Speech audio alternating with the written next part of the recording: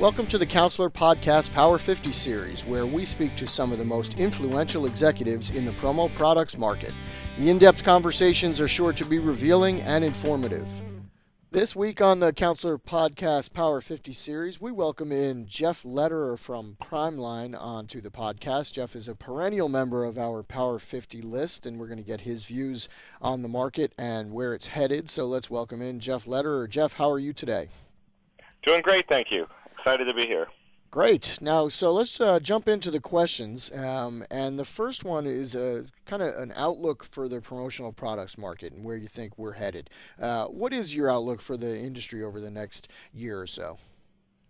I have a pretty positive outlook. I think the stronger companies that are focused on compliance like Prime, those that are investing in inventory and infrastructure and customer service, those are the ones that are really going to thrive. I think there's going to be some consolidation that you've seen in the last year or so. There's been a few acquisitions. Prime has last year did 3 acquisitions. You've seen some earlier this year, and I think you're going to continue to see some. I think those are the things that are really driving the industry. There's less major growth through or organic growth, but you'll see a lot of these types of roll-ups in the industry in the years to come. Now, why do you think acquisitions have been so prominent over the last year or so? I know you said you guys have done a few. Obviously, others have as well. Why do you think that is kind of a trend in the market right now?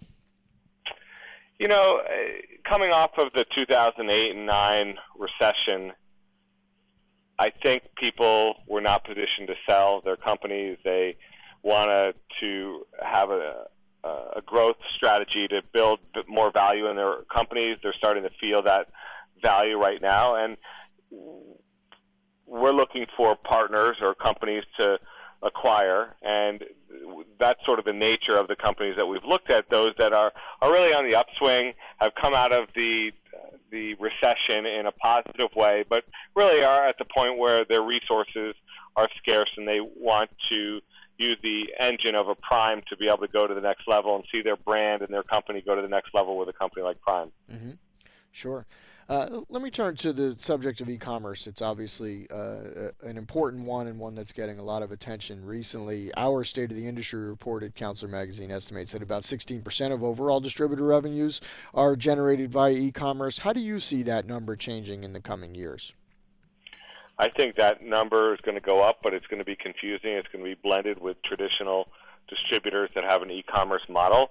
I think even some of the e-commerce companies, and I put that in quotes, e-commerce distributors, if you will, are hybrids, and so there's no pure play e-commerce company. I mean, you'll see that with an Amazon as an example. They're a pure play. They're dabbling, I guess, in the industry, or Vistaprint, or the cafe presses of the world. Right. Those are more and those are fringe industry players that get away from the typical distributor supplier model, mm-hmm. and there's no guarantee that model is going to work. Right. Do you think that the hybrid approach that you referenced there, having both e-commerce and traditional face-to-face is going to be the model that wins out in the coming years?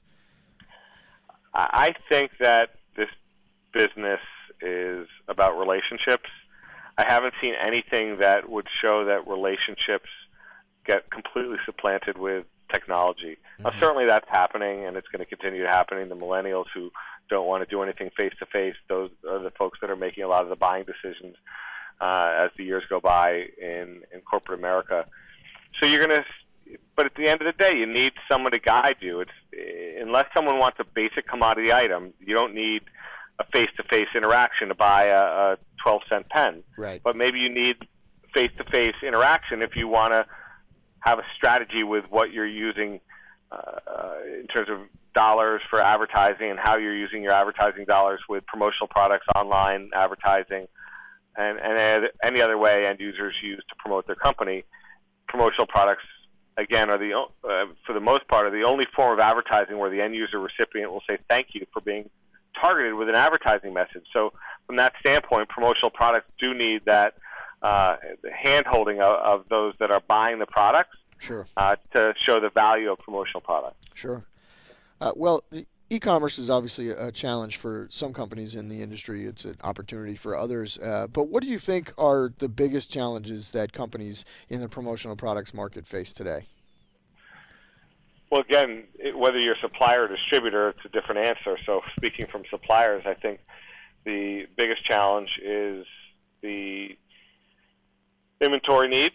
I think having enough cash to invest in the inventory, which only a small number of companies really have the ability, like Prime, to invest in large inventories and be able to service customers at a high level. There's a very small number of companies that can do that. I think there's a global footprint also going on when end users need support globally through the distributor. They need a service partner to be able to have global clients, and someone like Prime can help a distributor with their company that has a global presence. Right. And go ahead, sorry. Yeah. And from a distributor perspective, I think their challenges are focusing and narrowing their supplier choices, and that's what we're seeing as well. Compliance is a given these days, but yet a lot of distributors can't get their salespeople to target their purchases to protect them from the liabilities of product safety and compliance. And so the principles of most distributors are really focusing on compliance, and that's why working with a Prime, giving them the peace of mind, and that's why we're on one of their, we're a preferred supplier for many distributors because of compliance, because of service, because of inventory, because we have the whole package. Right. And there's only a small number of suppliers like Prime that really have the entire package. And the distributors do have a choice. They have a choice to use suppliers like us that can give them the peace of mind and service them, or they can use smaller companies that there are levels of risk. And there's also small suppliers that are very good as well that I think can succeed as well in this market. So you're not just beating the small guy down, right? To the contrary, I actually want to embrace. I want to embrace the small guy. I think that's where we can help with their brands, putting their companies through our engine to help make them their dreams and what they want to do with their company a reality a little quicker with doing the deals that we've done. So, look, I think it is tongue-in-cheek. The bigger you are, the more complex it is, but we try to keep a very flat management structure and a very small approach where we like to consider ourselves like a neighborhood supplier, a small supplier. In the scheme of things, in terms of businesses, we are a small business, but in this industry, we might be a little bit bigger than others. But to me, it's if we surround ourselves with a network of other really good suppliers, small, medium, and large, this industry is going to be successful. Sure. Continue to be successful, I should say. Sure. Well, looking ahead even a little bit further, how do you think the industry will be different 10 years from now, from compared to today? Well, I wish I really knew that answer. Look, there's going to, online, I think the friction with placing orders to suppliers is going to get eliminated over time. I think whether it's through EDI protocols or XML or with just streamlining the order process, it's going to make the ordering process much easier. So what that looks like, I don't know. I think the thing that threatens a supplier is an overseas company in China, let's say, offering the same services that we offer. What is our equalizer is the fact that we can get it done very quickly and we don't have to worry about the shipping costs from overseas. So to the extent that shipping costs from overseas came down dramatically, I mean, the whole world's going to be different at that point. Right. So that would be the only thing that I could see. If somehow someone figured out the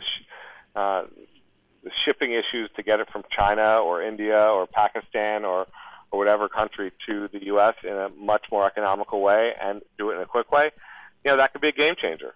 I mean, you can't underestimate what Amazon is doing to try to get you something delivered within 1 hour. Sure. I mean, so if they can throw money at the problem and they can figure that out and create a new model and a new infrastructure, and look what UPS and FedEx have done over the years. They've enabled businesses like us to really thrive because we all have services that, in our case, we can have an order today on a Monday, let's say, and have it delivered on a Tuesday. That's because of FedEx and UPS. So imagine as that gets a little bit more sophisticated from China to the U.S. And it's happening today. I mean, you see what Alibaba, I mean, they have a model that works like this. It's not as seamless as I'm envisioning it, but it's going to get, the friction to do business is going to get less and less. It's going to get easier to do business globally as it has and as we've seen over the last bunch of years. Mm-hmm. Sure. Well, switching gears a little bit, you talked a little bit ago about today's buyer and millennials making decisions and how that can affect the way that things are sold in this industry. Let me ask you this. Do you think distributors today are doing enough to really appeal to the needs of today's buyers?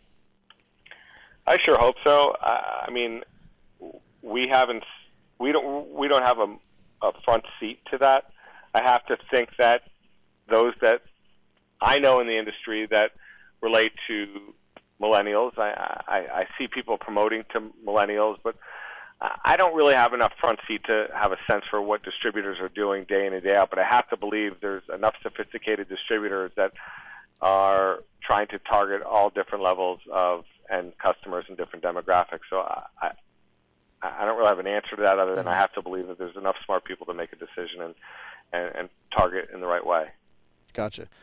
All right, well, how about we close out with a little bit of levity, have a few questions that are more fun than the seriousness we've had so far. I thought we've been having a ton of fun. Oh, well, we were. It's just a different brand of fun, I guess. All right, let's start with this. Who's the business leader that you respect the most? It's hard not to look at Steve Jobs and his vision and what he's done with Apple and say, wow, I respect that. I don't necessarily respect the way he goes about managing or went about managing and his demonstrative style, but someone having such an incredible vision like he had is something you can't not respect to the end of the world, to the end of the earth. And now there's this new movie coming out about him. I can't wait to see it. I did read today, though, that people are questioning the accuracy of it, so watch out with that. Well, who wouldn't? There you go. All right, next, where did you go on your most recent vacation?